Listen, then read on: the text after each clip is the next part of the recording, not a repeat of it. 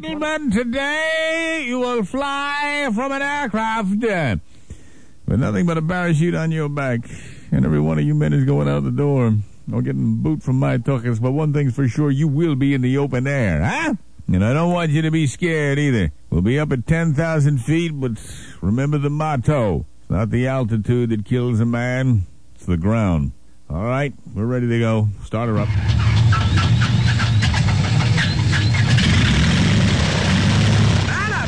And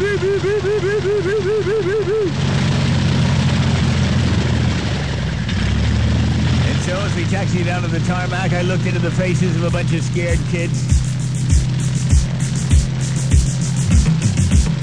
As we climbed to altitude, I could see their fingers white-knuckling on the seats. As we flew to the jump zone, each man was alone with his own thoughts as we skimmed high above the countryside.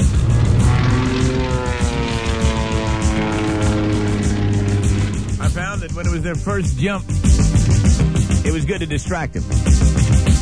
Because most people are scared of everything the first time, but once they've done it, then you can't stop them.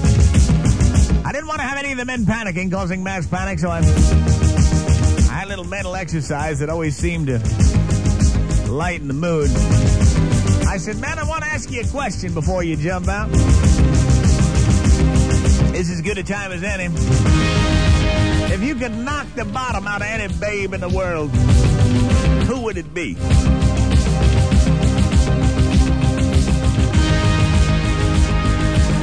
And I got all their minds off, static lines and altitudes, all their brows furrowed.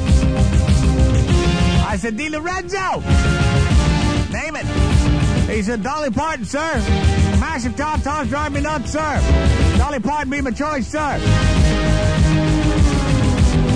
I said, Prokopic. Who would you anoint with your... He said, Crystal Gale, sir. Like all that hair, sir. Love to wrap it around the hydraulics, sir. I said, great. Wozniewski, what about you? He said, Lonnie Edison, sir. Like the face, love the speckle on face, sir. I said, what about you, Carter? He said, sir, if I can help anybody, sir, it'd be Virginia Pepperlini. I said, Virginia Pepperlini?